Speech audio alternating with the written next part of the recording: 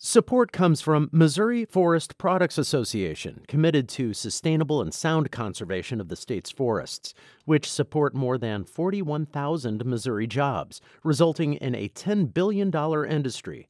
ChooseWood.com. From the St. Louis Public Radio Newsroom, this is The Gateway. It's Thursday, November 21st. I'm Wayne Pratt. Ahead, drive along Watson Road and you will see a nearly 50-acre site where Crestwood Mall used to be.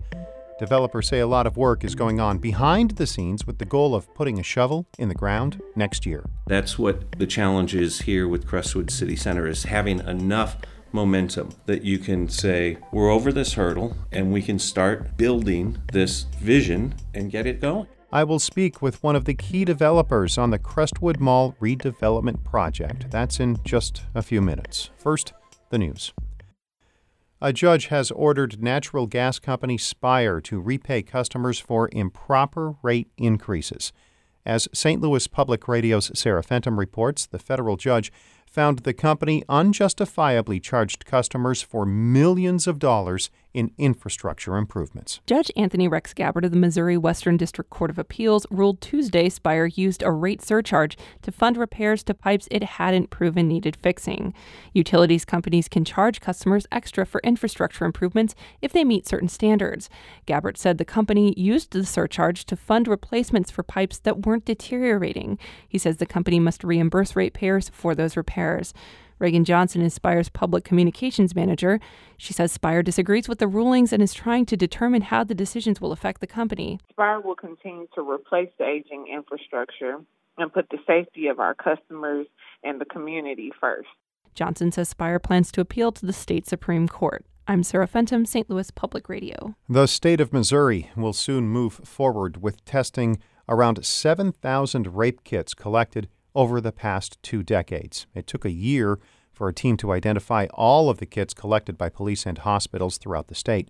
Now they will be tested and the DNA results added to a nationwide database.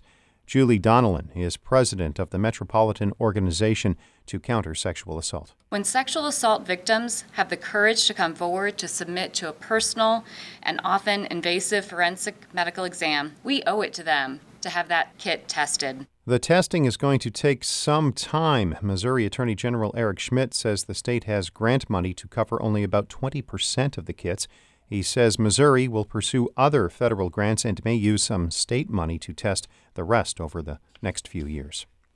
Research from Washington University finds areas in the St. Louis region where poor black residents live are more exposed to carcinogenic air pollution than white middle-class neighborhoods. As St. Louis Public Radio's Eli Chen reports, the difference in cancer risk between the two groups was greater than scientists expected. Public health professor Christina Kanga and other researchers found that race and poverty levels made the biggest difference in how much communities are exposed to ozone and other cancer-causing pollutants. We did not expect it to be as strong as it was for these 2 factors. Their analysis of federal air pollution data showed that cancer risk from toxic emissions was 5 times higher for low-income black neighborhoods than white middle-class neighborhoods.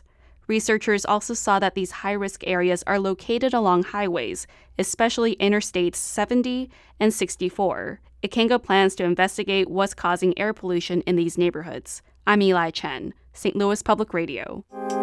More impeachment hearings are on tap today in Washington. St. Louis Public Radio will have live coverage. Regular programming can be streamed at stlpublicradio.org under the option KWMU1, regularly scheduled programs. You can also get that stream on the station's app. There is a 48-acre field of weeds in the middle of Crestwood. Developers insist wheels are turning to convert the former Crestwood Mall site into a modern complex with restaurants, shops, and living space. Kent Evans is a partner at Walpert Properties, which is the lead developer on the Crestwood City Center project. I talked to Evans about the vision and how plans have grown from a roughly $100 million project into a $300 million venture. It's very complicated, and it's also very interesting. We're basically creating a new city center for Crestwood. There are 2 hits, so to speak, that the project may be taking at this point: cost and timeline. What do you say to critics of both? Certainly, the project has changed in cost, but that is because there were two previous developers here, and neither of them were able to drag the project across the line. The project may be 3 times greater in cost. It's at least 3 to 4 times bigger in scope.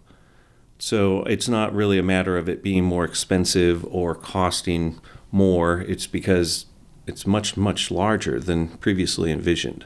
We realize that people are anxious about it. They've been watching Crestwood Mall slowly slide for 15 years, perhaps more.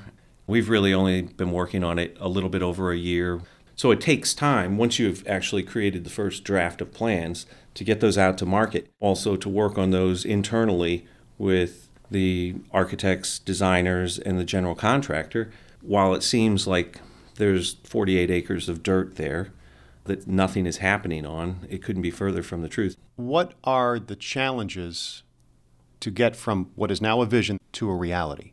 It just takes a certain amount of density because you have to build all of the infrastructure first, and that means that there has to be a certain level of commitments from users to be in place in order to pay for that. The world of retail has changed, and the anchor tenants are different. And the anchor tenants are that there's going to be a mass of restaurants there. And that's what the challenge is here with Crestwood City Center, is having enough momentum that you can say, we're over this hurdle, and we can start building this vision and get it going.